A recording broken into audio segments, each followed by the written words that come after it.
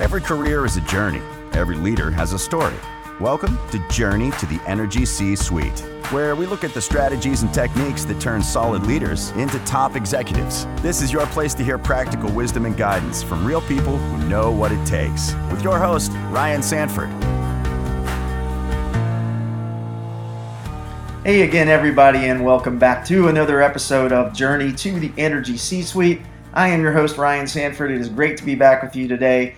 Thanks again for punching that play button on the Oil and Gas Global Network. I'm really excited about our guest today. She is a longtime business leader, entrepreneur, and board member for several companies. She is the founder and CEO of Higher Universe, where she advises private equity and venture capital firms and supports high-performing enterprises in achieving their missions. She's also the podcast host of CEO Blind Spots. She is Birgit Kamps. Birgit, thank you so much for joining me today.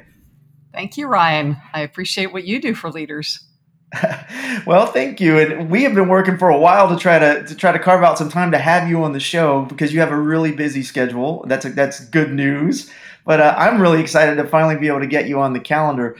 I want to start. You have such a fascinating background. You grew up. I think you spent time in 5 different countries when you were young, and you were speaking 5 different languages by the time you were 10 years old. Tell us a little bit about what that was like, being exposed to different cultures and maybe how that served you later on when you entered the business world. Sure. Well, first of all, as a child, you could say I experienced mini crises every time when I moved to a country where I didn't understand the language, right? So I think it gave me the foundation of resiliency when unexpected changes happen. And then the other thing that really helped me in the business world is I learned early on that English does not equal English. So even though I might have learned the language, what that culture means when they say, for example, integrity can mean different things to different people. And when it comes to, when you meet people, that's important to keep in mind because you think you're clear because you speak English, but then you're surprised by the results. And you're like, what happened? We made some assumptions about what that meant. That never happens nowadays, though, right? With international businesses, yeah, well, and everything happening over Zoom. Yeah. So you became an entrepreneur after working in the corporate world very successfully, and you started a company called Higher Synergy, which you eventually sold to a national staffing group. I wonder if you could take us back and walk us through that initial decision to go into business for yourself as an entrepreneur. Tell us about how you came to that decision. Yeah, well, when I moved to America, I kept hearing about the American dream. So I did, early on wonder if I can also be an entrepreneur. And then I kept delaying that because, I did not know how to do it. I didn't feel confident that I could do it. I thought everybody else could do it, but I'm an expert in my little niche. And so that's probably not for me, but the American culture penetrated my soul. And I kept thinking about, well, what if and how can I rather than, I can't. So over the years, that kind of stuck with me. And then eventually came the moment where, situations in life evolve. And I realized, you know what? I don't need to know all the answers. I just need to be able to partner up and hire the right people. And I happen to, at this point, have had a really good track record of being able to do that. So I decided it was now or never. So you mentioned kind of self-doubt. Getting over that hurdle was big early on. What were some of the other challenges that you faced as you got your business up and running? Well, so I started my business in February, and then in November, Arthur Andersen and Enron collapsed. And, I had a staffing firm, right? So all these great A-type players were available, and companies didn't need to pay us a fee to find top talent, right? So all of a sudden, 65% of, recruiting firms went out of business. And, we had just started. The good news is, again, I learned early on the importance of always serving and making sure that you listen to your customer, also your internal customer. And And the foundation of why I started my firm really was that I wanted to prove you could be successful and at the same time also, treat people well. So when that happened and it looked like, our future was at stake, I kept everybody focused on why we started the company and what our vision was. And I did not lay anybody off. And we doubled down our service for free. And so we helped candidates that, wanted to find a job. We helped companies that wanted to make sure they hired the right ones. And 4 months into basically zero income, all of a sudden companies realize, wow, we can get them without paying recruiters' fees, but that doesn't mean that they're a match for our culture. And a lot of times people would get the job to find the one they really wanted. So their turnover was huge. And we were the first they contacted to help them.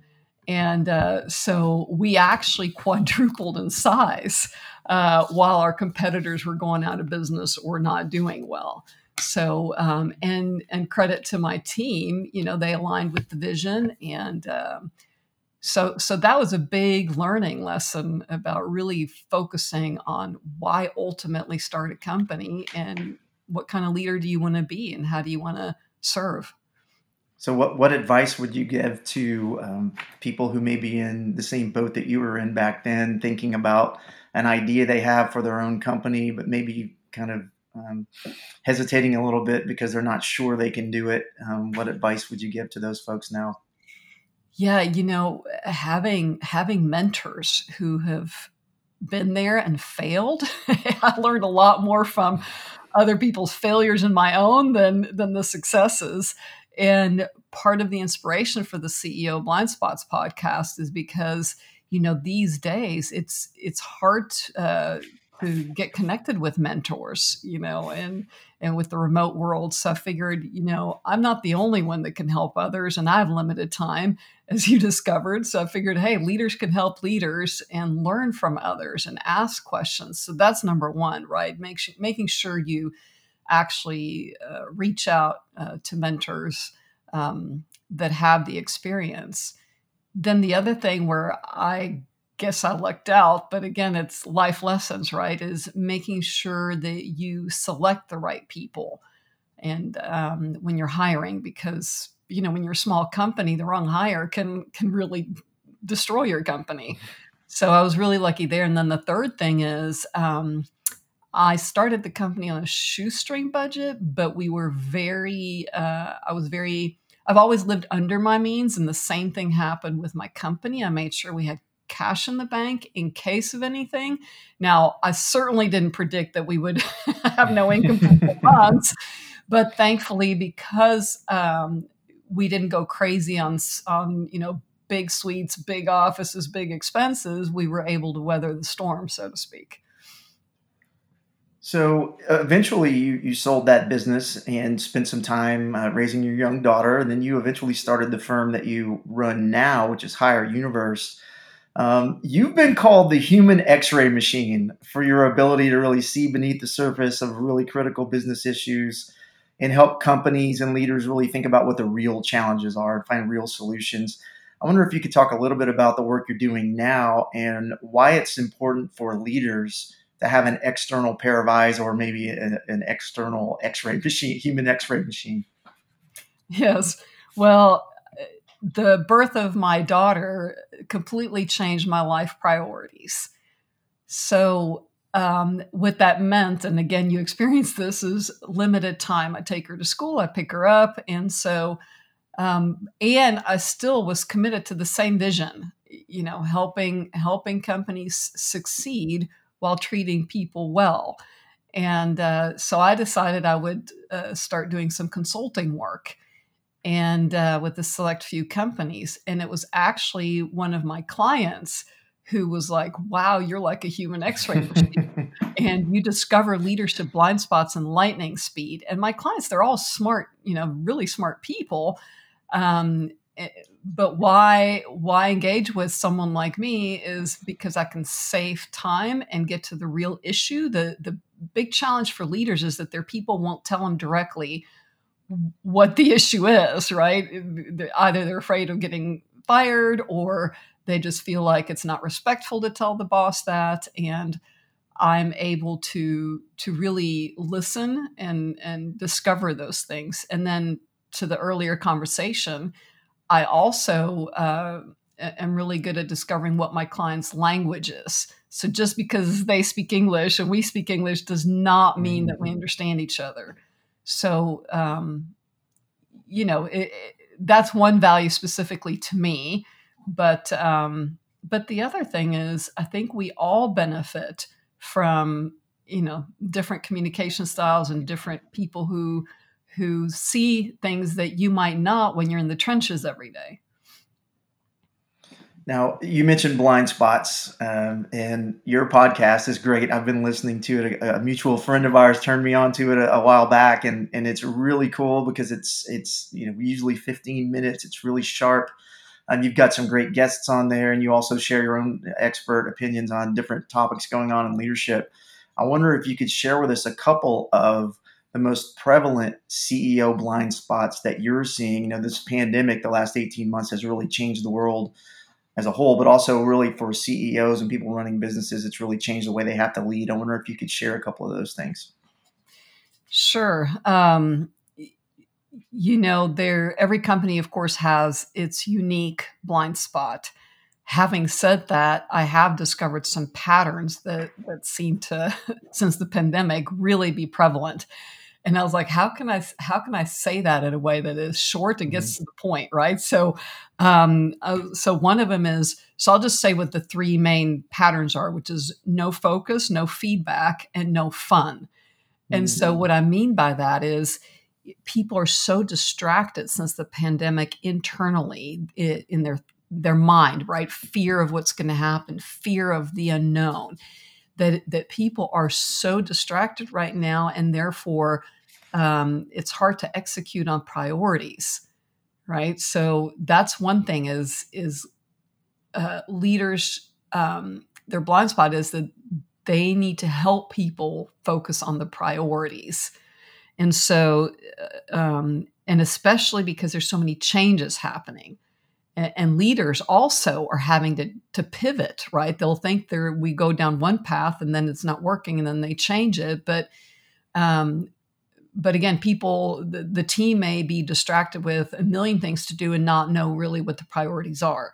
So that's one area, right? The no feedback. What I'm talking about as a blind spot is, when there's time pressures and there's crisis, leaders tend to sometimes revert to being dictators and talking a lot rather than listening to their people. So there are a lot of unexpected surprises, including lately a lot of surprise resignations. And usually the source of that is miscommunication or people feeling like they have not been heard. So that's another big one, right? And then in the past, leaders would do the traditional performance reviews, where they would give reviews once a year or once every 6 months. Well, that formula is bankrupt since the pandemic. That formula of feedback just doesn't work because, again, things are changing fast, and people want to know how they're doing, and they want to hear good news, not just the end of the year feedback where I feel like I've been set up to fail because I didn't reach the goals that I didn't even know were that important, or you didn't acknowledge my progress.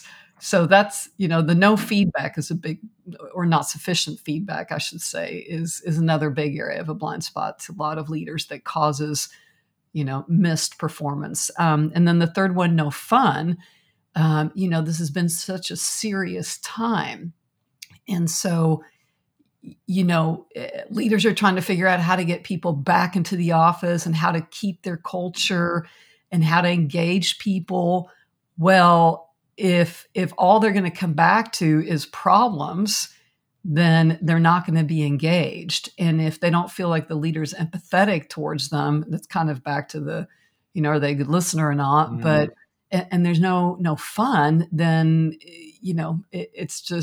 it's challenging. And leaders by default are really good at solving problems, and what that means is they focus on what's not working.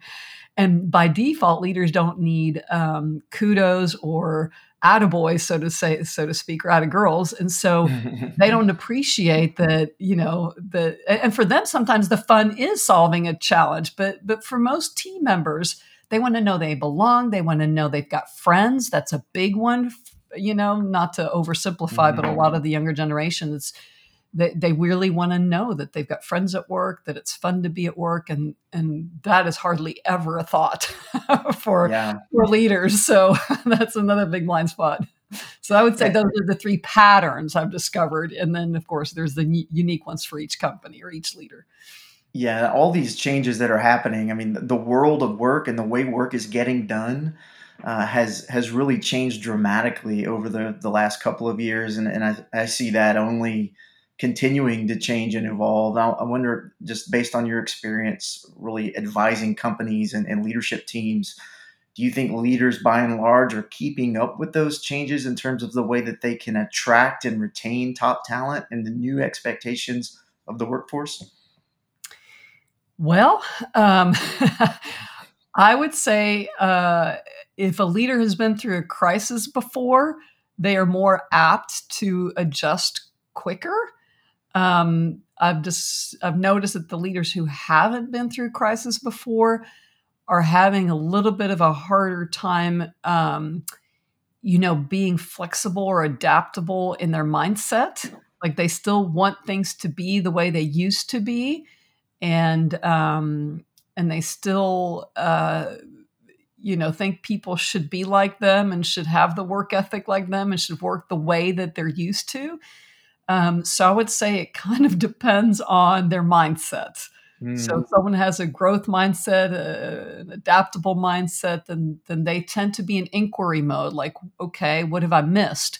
What's working? What's not working? And so those are the ones that tend to adjust. And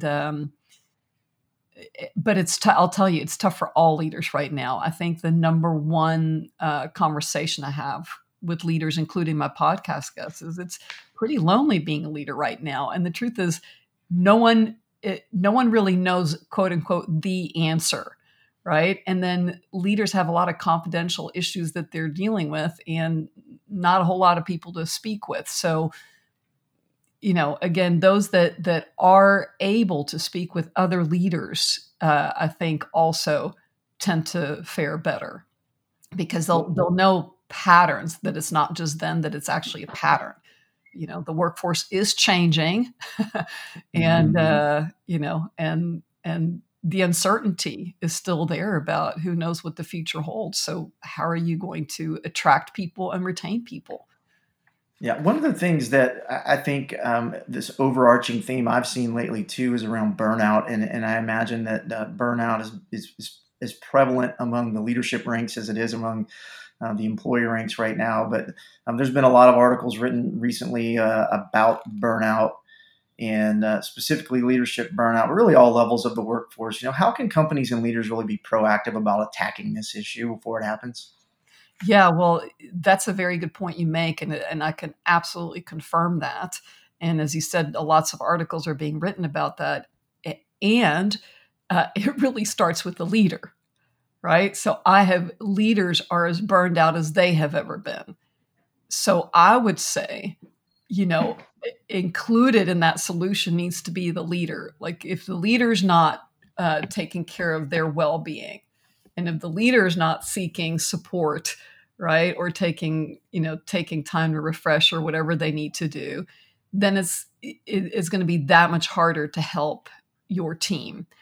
Having said that, a lot of leaders are providing, mental wellness programs. There are leaders who are supporting people taking a few days off to do nothing but just rest. Mm-hmm. And then the other thing really is, it's easier to say, take 3 days off and rest, or go see this mental wellness professional.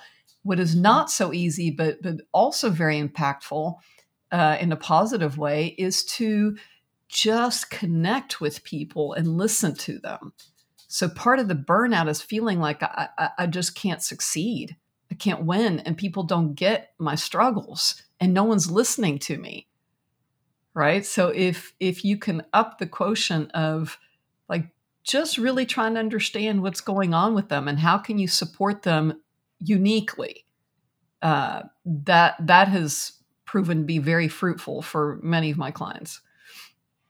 And you also serve on boards. And I think one of the things I wanted to get into with you was what trends are you seeing among boards now in terms of new or emerging expectations of CEOs and executive teams? We've just talked about a lot of the issues they're facing, both personally and in terms of leading their businesses. But let's take it one level up now, and the boards that they're ultimately accountable to. How are they seeing those new expectations play out? Yeah. So definitely one of the new, aspects that we as board members look for is the leader able to express empathy, communicate effectively, listen well. And then the other thing, there are a lot of CEOs who've performed great in the past and have great track records. However, the new thing that's really being zeroed in on is how are they going to ensure that they can execute during these times when there's frequent changes and when you're dealing with a team who's burned out. So really looking at what are their strategies to execute on priorities is another layer that now has become really critical because by default, performance is just down across the board. Are there any other skills or attributes that you see sort of emerging to the top of the list in terms of must-have attributes for CEOs? Yeah. In the past, it was all about IQ, and now it's all about EQ. Yeah. So I frequently say it's almost like they have to get a PhD in effective communication because the amount of conflict in the workplace is huge now, right? It started with, the work from home, don't work from home, Mm-hmm. Republican, Democrat, Yeah. vaccine, no vaccine. I mean, the list goes on, the riots. I mean, the list goes on. Yeah. And so if the CEO is not effective at being able to engage in difficult conversation, again, it's predictable that the performance will suffer. So boards really do need a human X-ray machine if they're going to try to get under the skin and find those attributes in their emerging leaders when they're trying to put their leadership teams together. No, that's great stuff. And one last thing I want to ask you before we let you go, Birgit. Thank you so much for joining us. But I want you to think just in terms of your own work and your own career right now. What are you most excited about as we enter the last quarter of 2021 and think ahead into 2022? Yeah, so we all have our blind spots, and one that recently, that I've been, aware of is, when I had my staffing firm, it was easy to delegate, but the human X-ray machine who discovers leadership blind spots at lightning speed, that's a lot tougher to delegate. So, but I'm still committed to the same vision to helping company leaders, and I've limited time. And so one of the things I'm looking at as I'm joining boards is, I'm pretty selective on in part because of my time, in part because of my commitment, but I'm looking to see how can I scale myself really through others. And one of the boards I sit on is called ThinkX, and I'm really excited about that one because a lot of pain is happening right now because people don't know how to hire well and they don't know how to develop their people well. And this company has done it in a scientific way, and it's EEOC approved. And I'm like, yeah, I think the future, and there's going to be a lot of turnover in companies because people don't stay with the companies often as they used to. So I'm looking at how can I scale through others, so to speak.